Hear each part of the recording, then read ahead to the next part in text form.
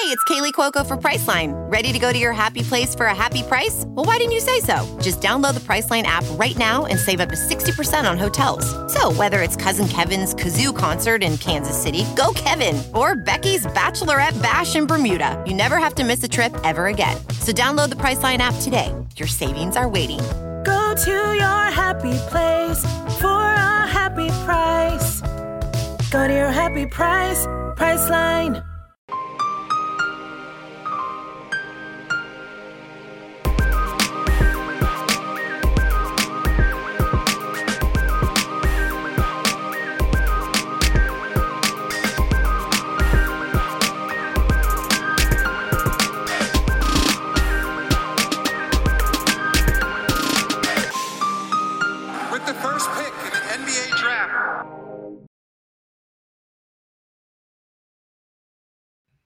Hello and welcome to the 10th episode of the Prep to Pro NBA Draft Podcast.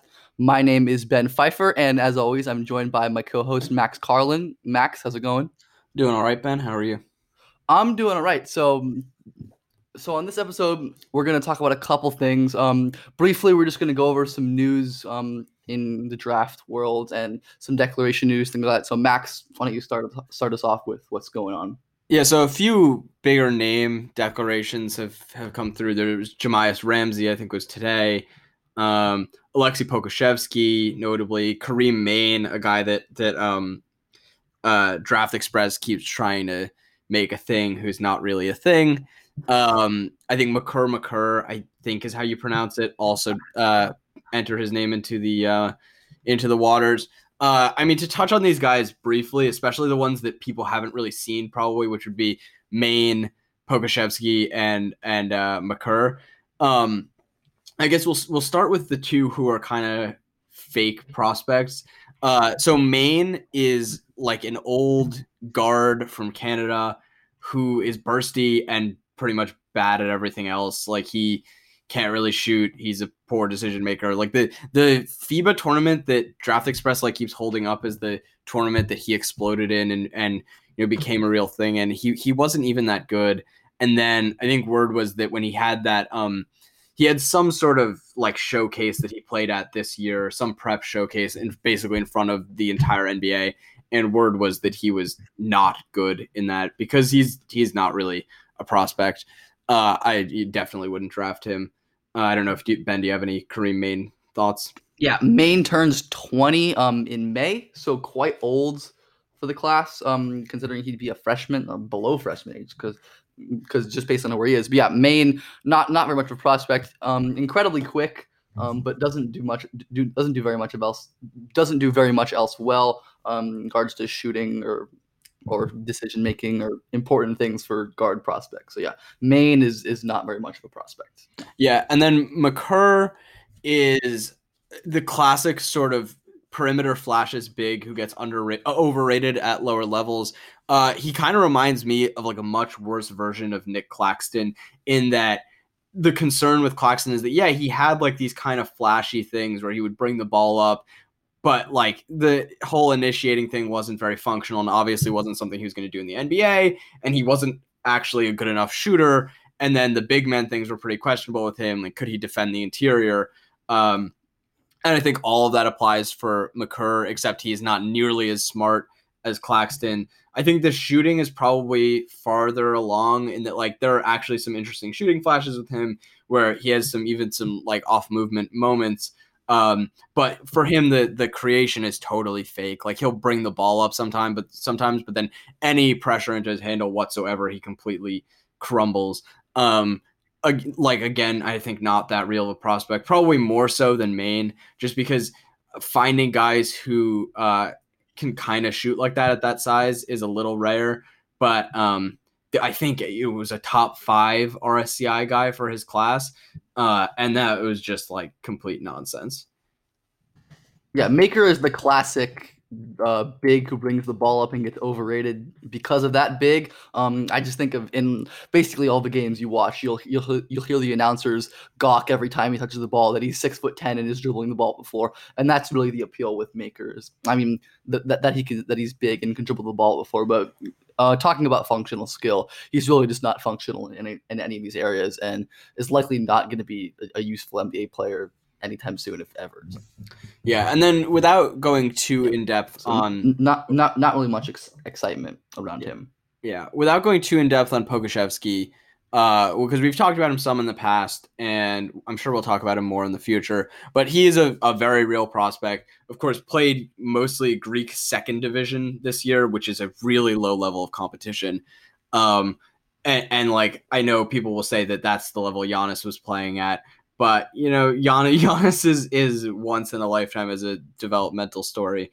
But Pokusevski has like very real instincts, and some of the shot functionality he shows for a 7-footer is really ridiculous.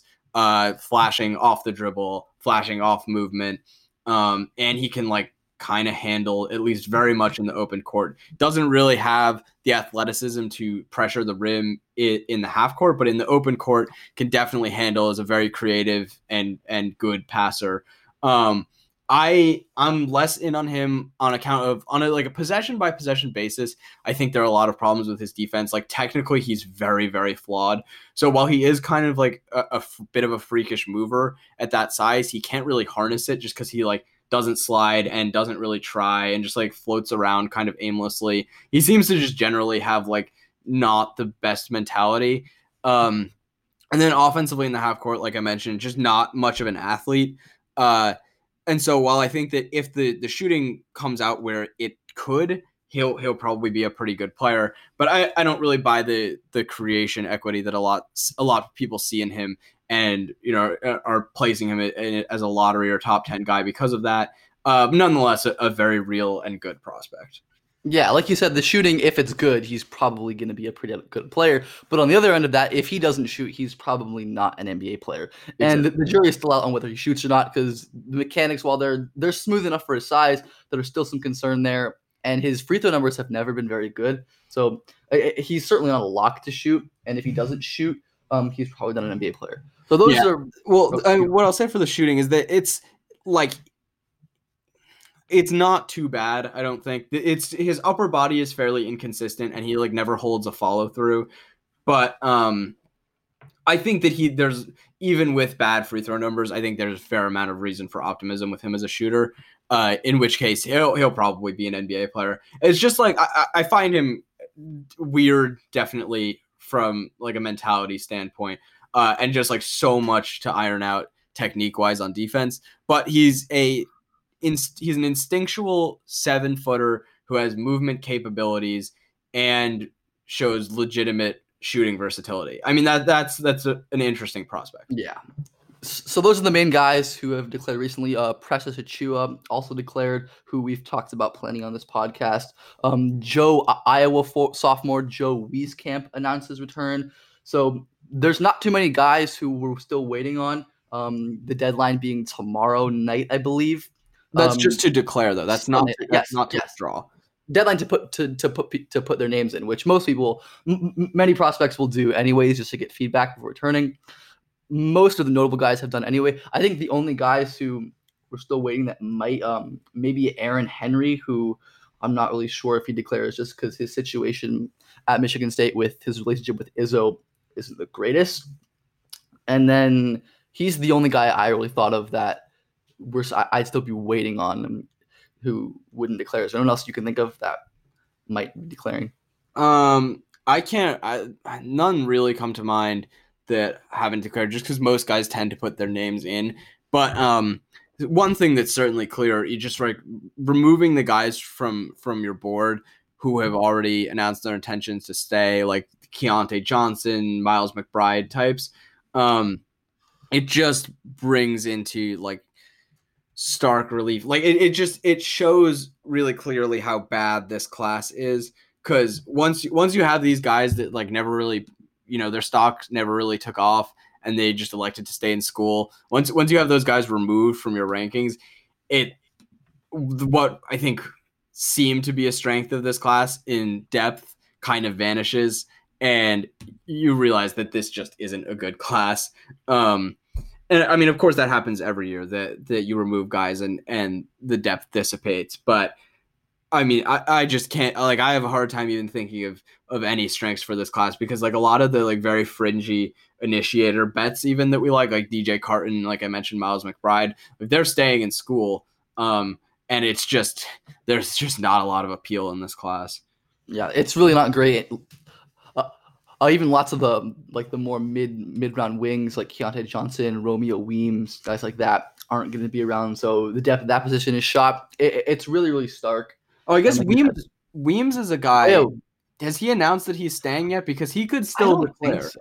Yeah, he could declare, but I mean, there hasn't really been much buzz around him. I think I heard something at some point that he might, but I'm not sure if he does. I mean, obviously we'll find out at some point. Not that he's someone that would necessarily thrive in a workout setting, because I think he is more of a team construct player. But I think he's probably someone that loses out from the whole workout situation being up in the air, because if he could even like get in front of front offices and demonstrate that he can shoot better than he did at DePaul, perhaps that would entice someone to draft him. So I think that he's probably a loser of the whole situation going on.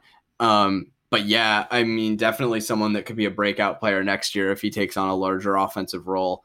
And someone that like I'd definitely draft this year, like in the first round. If I could promise him in the late 20s and get him to come out, I absolutely would. I think he's a really good prospect. Absolutely. And the only little bit of news is Greg Brown, 5-star power forward, played with Cade Cunningham in AAU. He committed to Texas this week over speculation that he was going to join Isaiah Todd and Jalen Green in the G League. So he's going to go play at Texas in that program that has produced like a couple 5-stars recently, Bamba, but still kind of interested that he decided not to pick the G League when he got quite a good offer. Yeah, it's a shame because it is quite a shame. He's a freak vertical athlete, and just Greg Brown and Jalen Green on the same team would have been really, really fun. Like they would have been two of the greatest vertical athletes to be teammates ever. They're both that good as vertical athletes. So it's a shame, but looking forward to seeing Greg Brown next year. Yeah, Brown is super freaky athletic. Him and Cade Cunningham were a match made in heaven, and him and Jalen Green would be so much fun for a different reason. But yeah, he's going to Texas next year. I believe he's like one of the last 2021 guys who just committed, and like, or at least one of the last top guys who for the 2021 draft. We know where they're going now. So yeah, so probably won't be the longest episode we've done, but we were just gonna do a bit of a fun one today, discuss our favorite players in the class. I know we just trashed the class, but there are some guys that we like. So let's get started with a guy who made both of our lists. I think the only guy who made both of our lists. Yeah. Devin Vassell, we've talked about a lot, obviously, from the wing from Florida State. I think even last week we talked about him in pretty good depth, but just a sensational team defender, so instinctual, like makes these long rotations to make plays, is like just unbelievably impactful as a dig guy, just covering tons of ground and then successfully closing out. And then I do think that his creation upside is a bit underrated, just on account of there is a chance that he's a pretty high level shot maker. His long 2 numbers this year off the dribble were pretty ridiculous. He's got a super high release on his jumper. And while his passing numbers weren't sensational this year, I do think he has some vision that is perhaps suppressed at Florida State, and in time could definitely manifest in some nice playmaking. So just a guy who I don't think that he's necessarily safe in the way that some would indicate, because I don't think it's an absolute lock that he's a great spot up shooter, because his mechanics are a bit funky. He's got like a behind the head like set on the left side as a righty shooter. And I as we've discussed before a lot last week, I think there are ways that you mess up his defensive deployment if you're not enabling him off the ball, because on the ball, his lateral movement is a little questionable due to some high and narrow hips, and just his body is fairly underdeveloped for a sophomore. But Devin Vassell, just brilliant player, so fun to watch. And just FSU is a joy, and I'll be mentioning another FSU guy shortly. Yeah, and even one of my favorite things about Vassell is that last season he was just this spot-up exclusive offensive player with really excellent indicators and the occasional flash of team defensive brilliance, and that's why people like myself were very in on him coming into the season. And like this being in was relative. Like being top 30-ish was kind of wild back then. As someone who has Vassell in the top 10 pretty comfortably at this point, and he's kind of there in draft from many draft Twitter people, and he's definitely rising in the mainstream. But yeah, Devin Vassell has just overhauled his game this year to this high volume pull-up shot maker. I remember in the first game they played the season, I think it was against Pitt, where Vassell, I think he hit 5 pull-up jumpers, and everyone was so shocked and confused. I'm pretty sure after hitting 1 all of last year. I remember watching that game and I was flipping out because, like Ben, I was a huge Vassell guy coming into the year, had him as like a top 35 guy. And then all of a sudden, this is a guy who's just draining pull-up jumpers, and on the wing, that's pretty exciting. And he maintained it for the whole year, and that's why we're talking about him as a surefire lottery guy, and I think for both of us, a top 10 guy. Yeah, I think he absolutely belongs in that top tier of prospects. You don't find guys who are as good team defenders as him with the sort of shot creation, self-creation potential he has. I think he's probably a little underrated as a passer too. We probably talked about this at some point, but even though his decision-making is a worry and he can't really blow by anybody, I think his vision's better than he gets credit for. And he's just really not put in situations to make plays and to make passes. And he has shown some ability to make reads when he's given the leash. And I'm interested to see if there's some untapped potential there at the next level. But yeah, Vassell is awesome. Absolutely love him. Very excited to see where he lands because he could definitely be in a position to land on a pretty good team and an impact winning pretty early in his career and later in his career as well. So. Do you want to do one of yours now? Sure. I'll do my first guy. And my first guy who I love is Tyrell Terry, Stanford freshman point guard who I wasn't really sure if he was going to actually enter his name, but he did enter his name, and indications seem like he might actually stay in because his stock has been rising. Tyrell Terry is very scrawny freshman at Stanford. Wasn't really touted as a prospect coming into the year.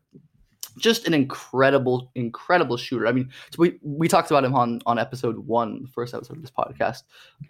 Max was lower and I was higher, but yeah, Terry is just like almost 40, 50, 90, even though that's not super relevant.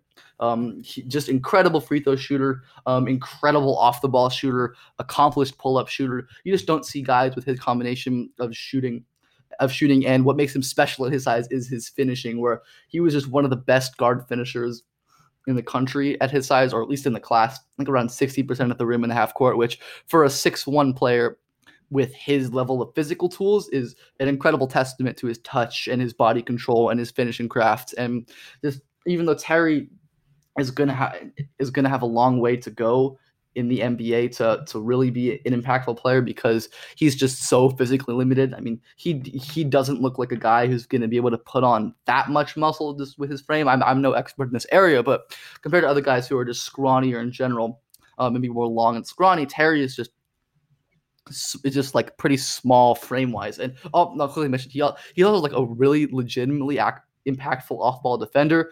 Like he'll play at the nail, he'll jump passes the roll. He's just incredibly fun to watch. And in Stanford's offense, he would often get going off movement and hit crazy deep jumpers and make some really, really impressive finishes and passes. And probably not a guy who can contribute right away, but someone who's just a joy to watch. And if he does come back next season, I'd be very excited to watch him with Zaire Williams. I believe did commit to Stanford. Yes, I believe he did commit to Stanford. And if not, excited to see where his NBA career ends up taking him.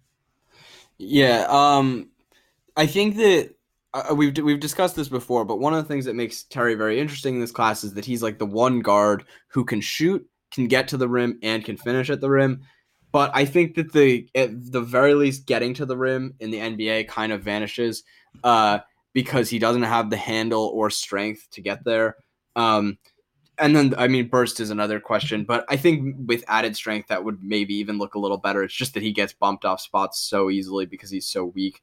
And like Ben said, don't know how that strength develops. Just has a really bad frame. And I think he's someone who's just going to have to be schemed for offensively more, that he's going to have looks generated for him off the ball.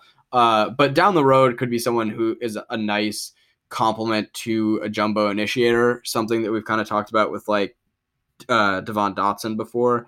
So that kind of archetype, I don't think it's necessarily the most valuable thing, but like we said, Terry is really smart and a pretty ridiculous shooter, and a very skilled finisher. So, I mean, it's a nice combination of skills. Definitely has some like conceivable upside in a class that's lacking that. I just think that there are pretty severe limitations on him physically.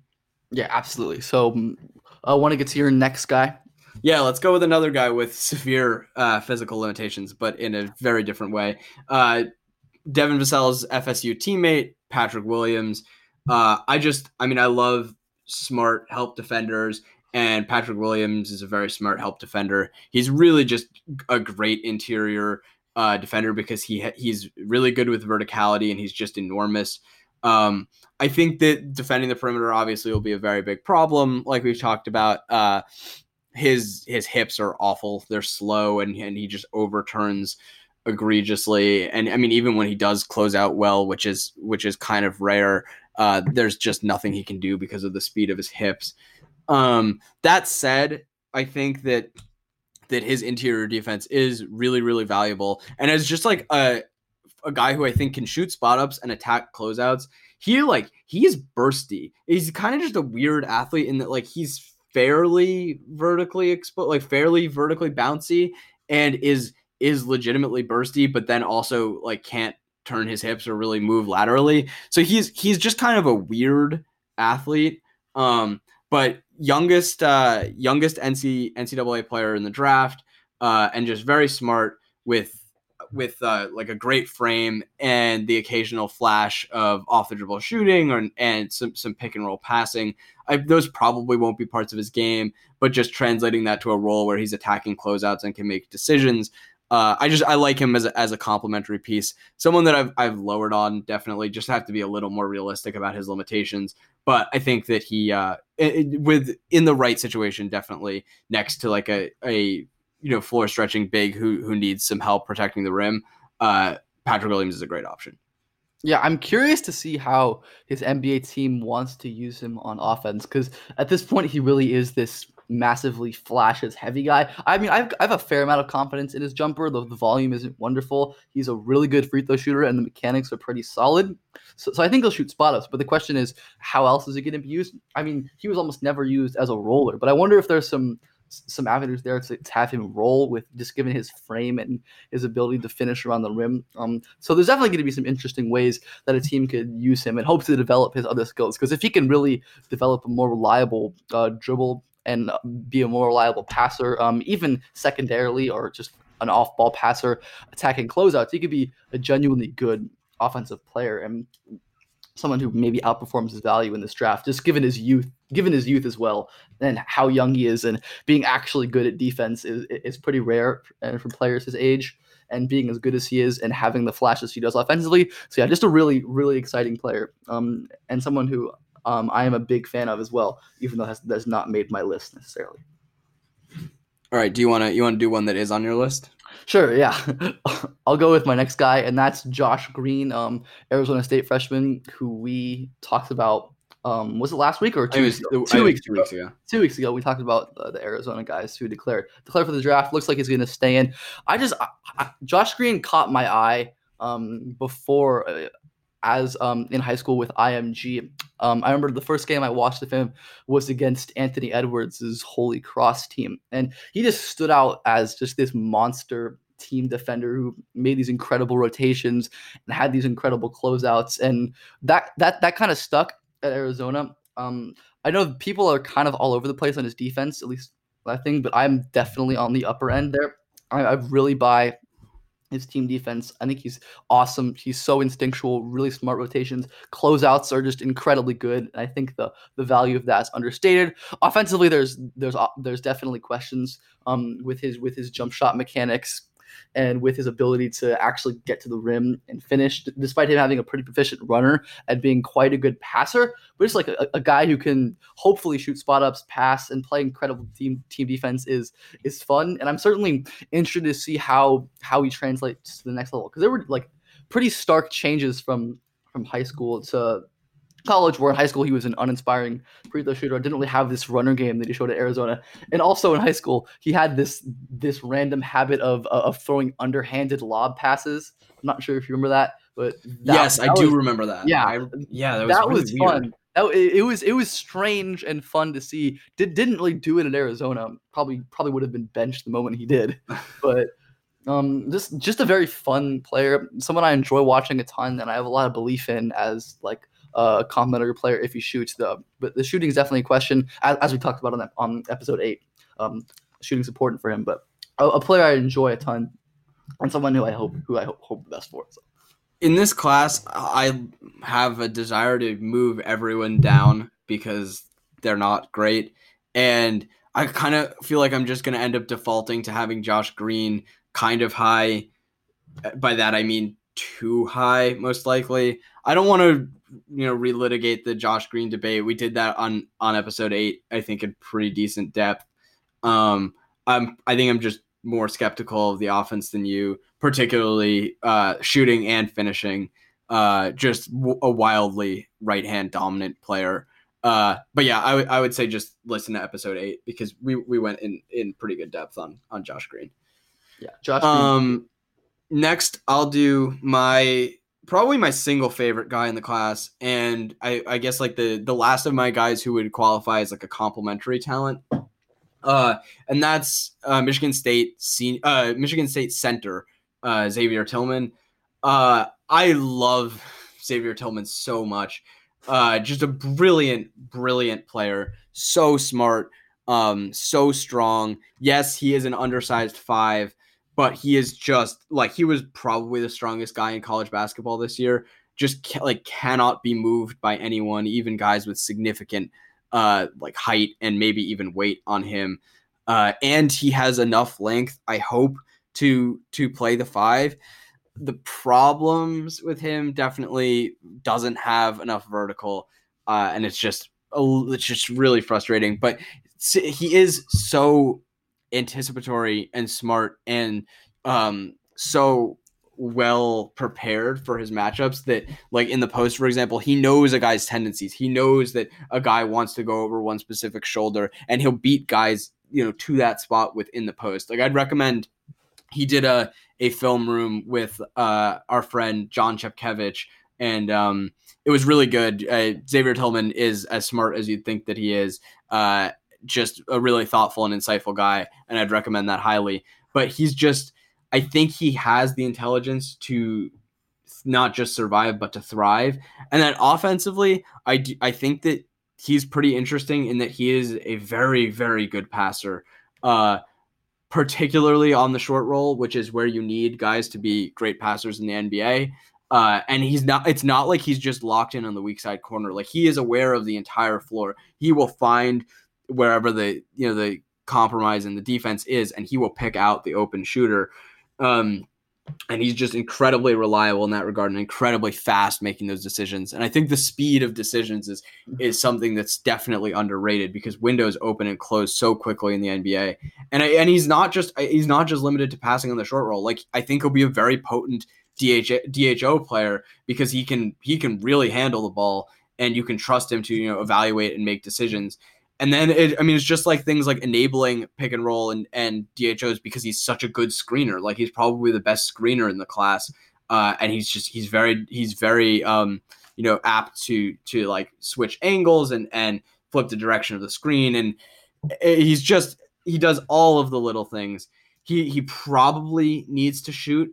And I haven't fully ironed out the explanation for why he's been such a unsuccessful shooter. I think he needs more rhythm to him for sure. Like, he's very hesitant, and it seems like his wrist is a little like over involved, and he does tend to shoot like a flat ball sometimes.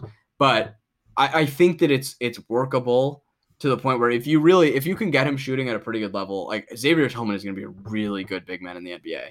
Yeah, and just given how great he is at everything else and how clearly smart and insightful and self-aware he is, like Max said, go watch his film room with our friend John. Just very self-aware and like understands what his limitations are. And I think like he's a guy that of guys without inspiring indicators, he's a guy that I'd put my faith in to eventually learn to shoot over other guys. Just a guy who we know is going to work hard. And is going to keep trying to develop. And it's hard to be super privy to that information without knowing these players. And Tillman just seems like the type of player who is going to keep working and get better. And even if he doesn't shoot, I think he definitely carve out a niche as a rotational big. But like you said, if he can hit spot ups and force defenders to actively close out on him, because like you said, he can really dribble the ball and pass on the move. He could be a really valuable big on both ends, and that's just not easy to find. Yeah, even if he doesn't shoot, I think the only thing that he needs to be like a really valuable high leverage situation big is that he needs to come out on the higher end of his like movement projection, because he moves okay. He can't really stop quickly, but he does. I think his hips aren't too slow, and he has very solid recovery tools, particularly the length to go and get guys and block them from behind. But that's very important. I wonder even if he's a guy who could benefit from even dropping a little weight, because he is so freakishly strong anyway that he could maybe hold up at a bit of a lighter weight and then would be a bit better vertically and a bit more mobile. So definitely something to look into with him. But just like a wildly dominant college basketball player. I think he had the highest BPM in the nation this year, and was up there last year. Just an insanely good basketball player. And I mean, it's not always as simple as draft good players, because there are physical limitations that matter. Like Marcus Howard is a very good college basketball player, but we're not going to be advocating for drafting Marcus Howard because there are obvious physical limitations. But with Xavier Tillman, I think it's worth a chance, just because especially the high leverage big is such a tough thing to find, and is so valuable if you do. And so I'm very in on Xavier Tillman. I'm trying not to get too carried away with him and put him too high, but just as a personal favorite, I think he's number one for me, and I do think that he's a very good prospect. Yeah, and I'll quickly say regarding his movement, I mean, considering he's like 250 and just he's like 6'8", 245. He's 6'8", 245 with the 7'1" wingspan. Yeah, he definitely does move acceptably well for that size.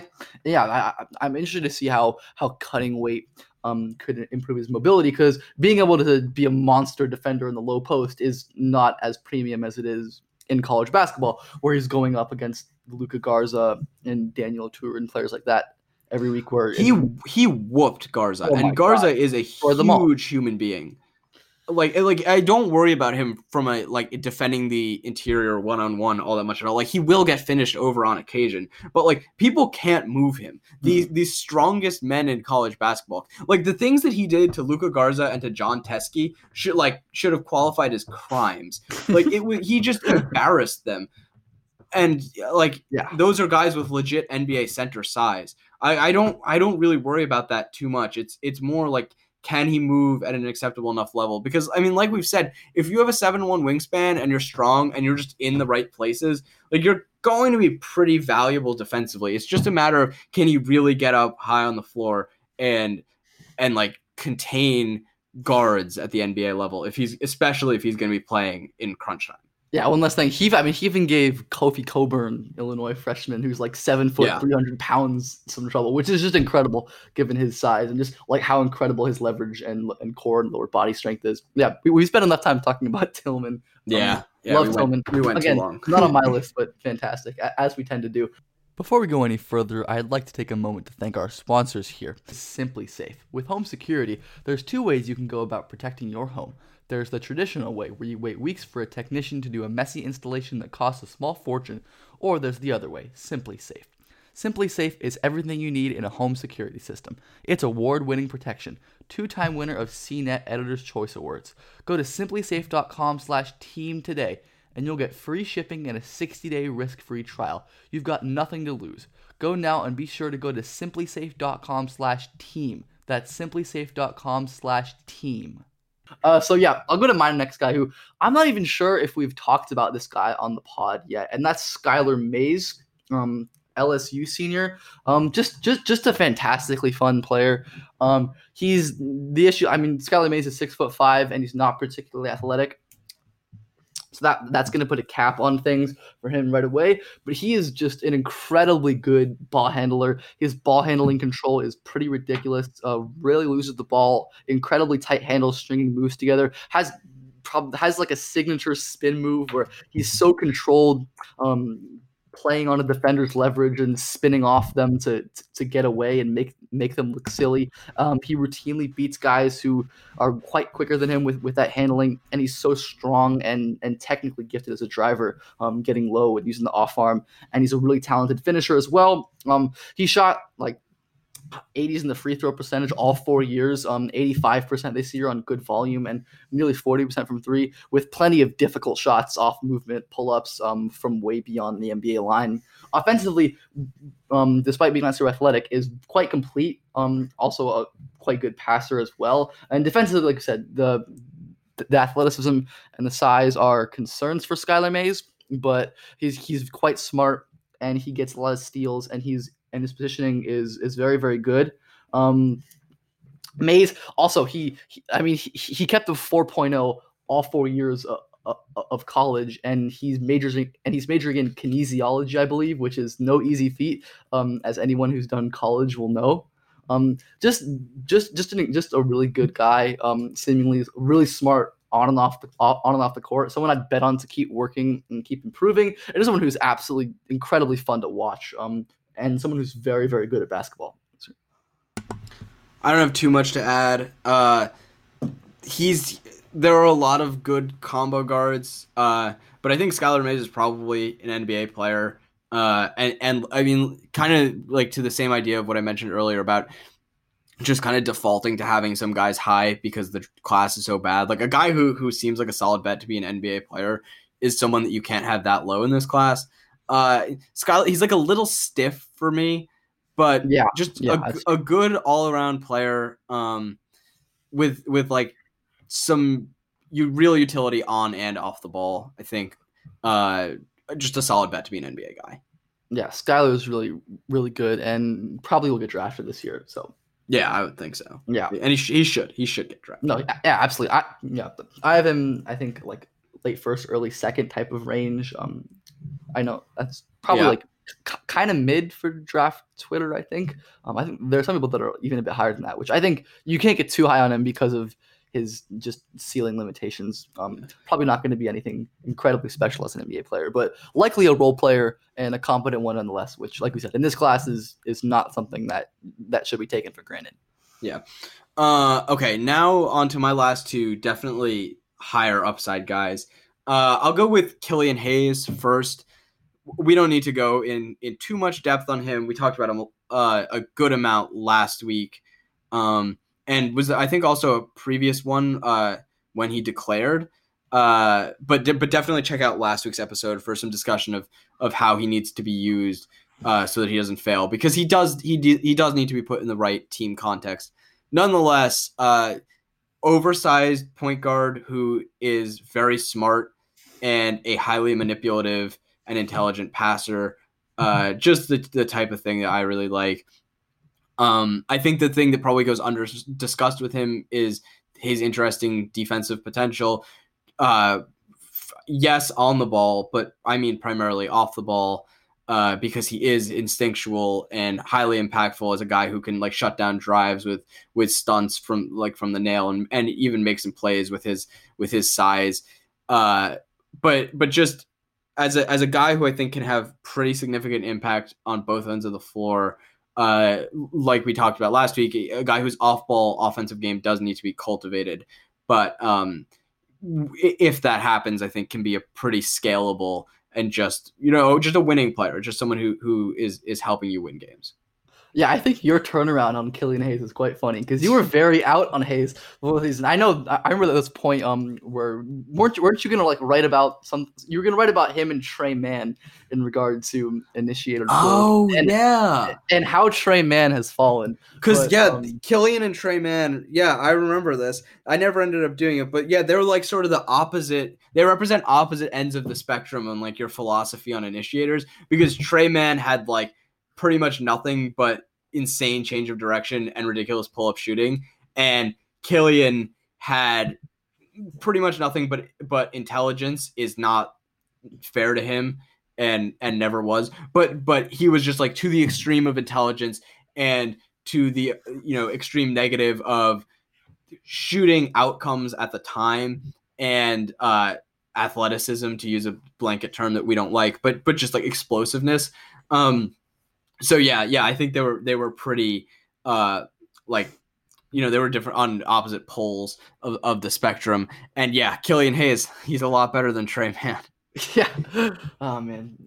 Trey Mann is definitely just not big enough or athletic enough or can burst enough. Good enough. That's it. Or good enough. Hey, he still does like a really cool dribble move. Some of the change of direction stuff from him is like still pretty nasty. Yeah. And I thought like he did look pretty bursty at times. But I just like you have to be a really good decision maker at that size. Yeah. And he's like Tyrell Terry, but worse in terms of the burst and frame stuff. I mean, I don't know that he has a worse frame than Tyrell Terry. I think so. I don't know. I don't know. Well, it's not good. We're too far. This is supposed to be our short episode. We'll save this for another episode. All right. So Killian Hayes has improved vastly. Yes. Over the season though, and like you said, I was definitely not as out as Max, but I wasn't super big on Killian Hayes coming in. Has improved starkly. Has put himself in contention for being the best prospect in this class, and that says a lot considering where he started. All right, so I'll get to my last guy. That's a guy who we've both kind of come on to recently, and that's Ty-Shon Alexander, Creighton combo guard, who has declared, and I believe he announced that he has intended to stay in the draft. So Ty-Shon Alexander is going to stay in the draft, which is interesting because he hasn't generated much buzz. But Alexander is just a really fantastic defender. Has incredible feet. We talked about him before on the show, but just like go watch the game against Miles Powell if you haven't, where he just obliterated him. Powell could get nothing against Alexander with how incredibly quick his feet and how good he is mirroring, and that's saying a lot because Miles Powell, although he had a down year, is still a pretty incredible off-ball mover and just a potent offensive player at the college level. And then offensively, I mean, he does a little bit of everything. He can shoot the ball, high 80s free throw shooter, and has some pull up and off movement to his game. Can pass a little bit. Not like the worst athlete in the world, and can get downhill a little bit. Just like as a 3-and-D combo guard type, which again is not the most exciting archetype, but in a similar vein to Mays, a guy who's probably going to be an NBA player because of his defensive and shooting ability, and the shooting especially is something that the NBA is going to catch on to. And then he's going to surprise people by just locking down all of the really good movement shooters because he's incredibly quick on his feet, changing directions and maneuvering around screens off the ball. Yeah, Ty-Shon, kind of surprised that he's I believe he's elected to stay in, and I'm kind of surprised at that because Creighton would have been really good next year. But I'm still excited to see where he goes, and just a really fun player to watch, and kind of a different way because you don't really see guys with his off-ball movement in terms of defense. He's just kind of a rare outlier skill, and just someone who's really interesting to watch and fun. I think there are a few guys that are like patron saints of the Prep to Pro podcast. Ty-Shon Alexander is absolutely one of them. We've done the whole Ty-Shon thing before. He's really good. Not the most valuable archetype, but pretty solid bet to be an NBA guy. And at a certain point, like who cares, if you're taking a shot on a guy who has the fringiest of chances to be really good. At a certain point, just drafting a guy who's going to be an NBA player, even if he's in the grand scheme of things kind of unspectacular, is absolutely worth it. And I think Tyshawn Alexander is a very good bet to be an NBA player. Absolutely. So it's your last guy, I think. Okay, back to the other end of the spectrum. One of those guys who I do think it's worthwhile taking an upside bet on, and I guess sort of probably another patron saint of the Prep to Pro podcast, Leandro Bolmaro of FC Barcelona. One of the few guys in this class that I think has real creation equity in that he is able to generate advantages with his handle and his burst, and then he's able to capitalize on it, and he is a really impressive, functional, manipulative passer. So I think of the guys that are sort of the internationals that are billed as having like jumbo creator equity, like Pokashevsky, Denny, and Bolmaro are like the ones I'm thinking of. I think the only one with real creation equity is Bolmaro because he actually has the handle and burst to pressure a defense in the half court. Like Bolmaro could very well end up being bad. He just might not be able to score. Like he like the finishing is not good enough for his play style, and obviously the pull-up shooting is not good enough for his play style. But if either of those things really come along, like he could be really, really good. Like has some of the probably most interesting outcomes in this entire class, which is why I have him as a top 10 guy now. But yeah, I think listening to last week's episode would definitely be worthwhile because if he's a guy who's just thrown onto the wing on both sides of the ball because of his size, he will probably fail. But if he's drafted to a team that maybe stashes him and allows him to work as more of a creator overseas and refine that part of his game, or brings him in and really empowers him by giving him the ball, like FC Barcelona did when he was playing with the big team, or with the second division team. I think there's a real chance that he could be one of the better players from this class. So he's definitely a gamble. There are a lot of outcomes where he is not good, but I think a gamble worth taking and a guy who I find wildly entertaining to watch. Yeah, and also I think it's a point worth expanding on a little bit. That the fact that Bolmaro was able to contribute and still be a positive player with the big Barcelona instead of the second team, and that they actually entrusted him with some creation responsibilities, and of course defending the point of attack where he's stifling, as we've talked about.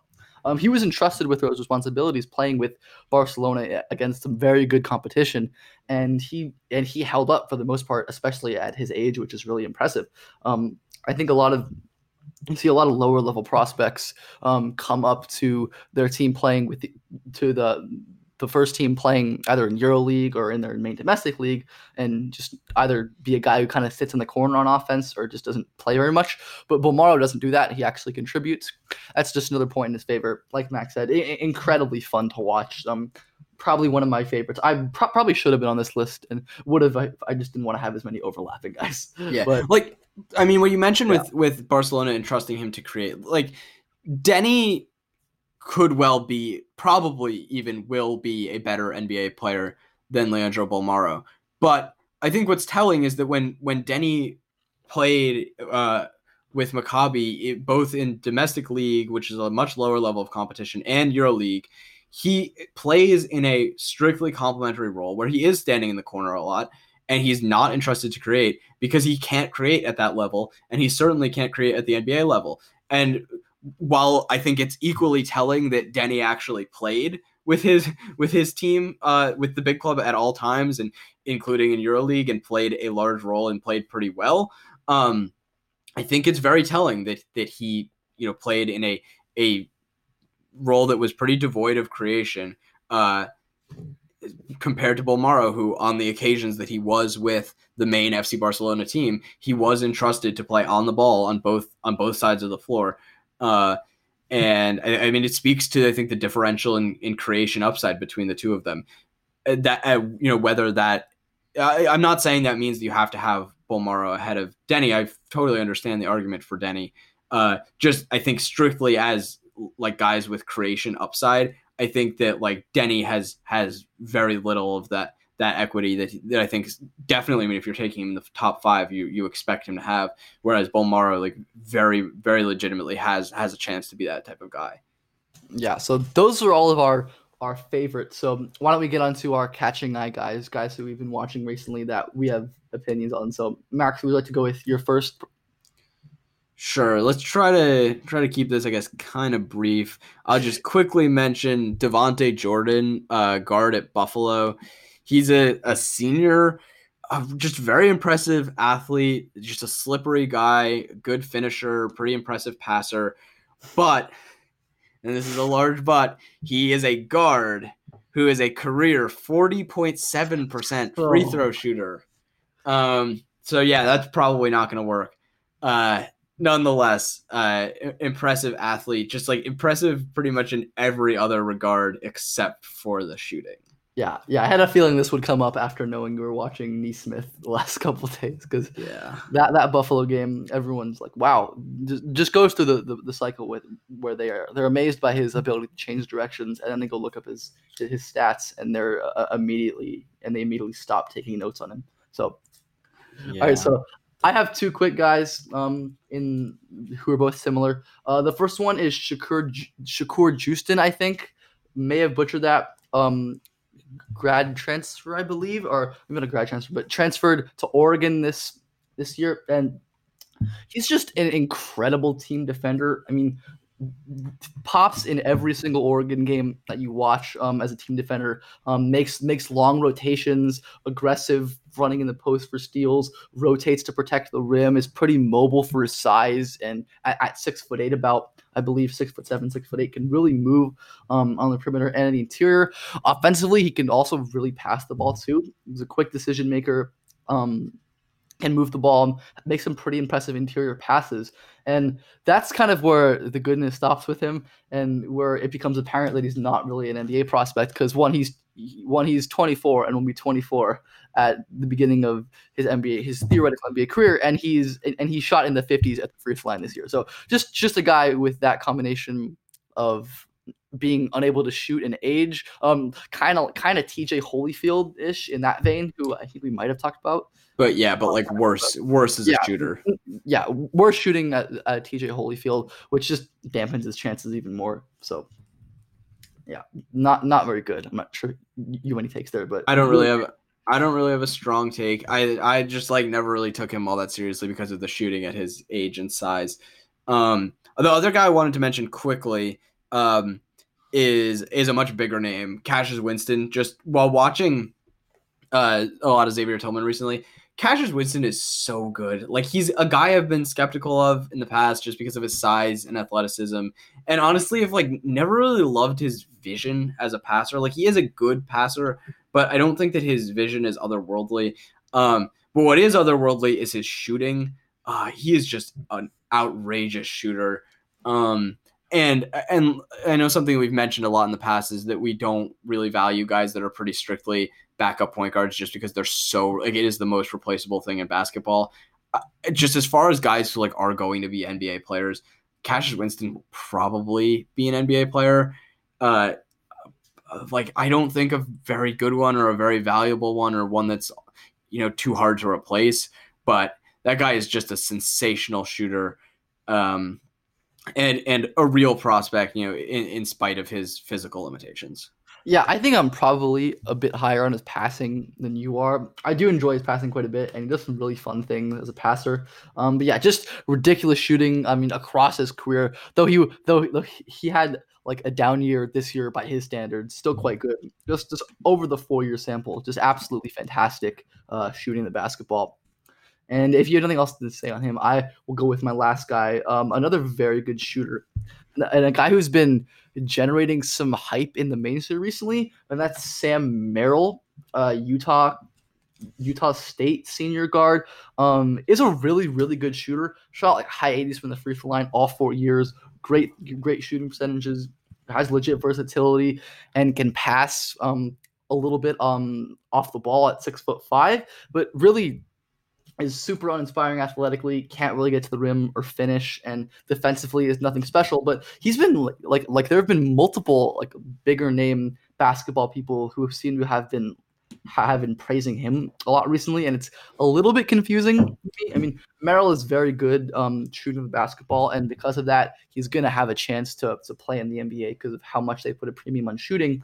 But he's just kind of surprising to see him as a guy who's really kind of generating this mainstream hype as a guy. I mean, who played in the Mountain West, had like some notable moments, the game winner against San Diego State, but still not a really high profile player, and is going to be 24 by the time he's an NBA player. So incredibly old, just someone who like we talked about, this class is so weak in terms of depth, probably belongs like somewhere in the top 100 at some point, but just a guy who I'm curious to see where he ends up going because of this hype that he's generated recently.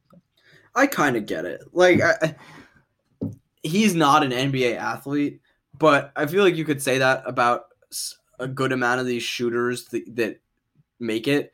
And he is a bonkers shooter. Like, what are his career numbers? It's 42% on almost 6 attempts a game. Like, he's a really, really good shooter and conceivably has like off guard size. So I get it if you're sort of, I don't want to say chasing the next Duncan Robinson, because I don't even know how like replicable of a thing that is. But as far as a guy that you'd consider maybe as an undrafted free agent, like, I don't know, see if you can like squeeze enough athleticism out of him. I'm pretty skeptical, I guess, but the dude's an outrageous shooter. Yeah, and like we said, I've seen some opinions that he has some on the ball equity. Definitely wouldn't agree with that. Just even if he showed some ability to run pick and rolls and handle at this level, just not athletic enough to do it at the NBA level and not skilled enough there. But yeah, a ridiculous shooter, someone definitely worth getting as an undrafted free agent. Will be on summer league teams if that happens. Probably won't, but if that were to happen, he'd be on that radar. Yeah. Oh my God, I didn't even think about summer league not happening. Yeah, oh, that's so depressing. It's really depressing. I did really want to be there this summer, but oh man, jeez, Ben, that I hadn't thought about that, man. Well, maybe we'll have NBA during the summer. That would be nice. Yeah, that would be cool. But no, yeah, summer league is one of my favorite. Damn, you just ruined my evening. I'm sorry, Max. I didn't mean to do that. I do love the summer league. I know you do too. One day we'll have it back, but yeah. Didn't mean to end the episode on a sour note, especially an episode of favorites. So, a bit of a shorter one, still not that short, but that's all we have for you today. Make sure to follow the podcast at prep number 2 pro pod on Twitter. Make sure to rate, review, subscribe, leave 5 stars, say nice things about the pod if you enjoy. You can follow me at Ben_Pfeiffer_ on Twitter. Follow Max at Max A. Carlin. Max, got anything else? Nope. I think we're good to go. I love that our short episode is still an hour long. Clearly, brevity is a strength for us. Yeah. Maybe we'll fix that. We'll work on that in the future. If you want us to, let us know. That's all we've got. Let's end this while we can. Have a nice day.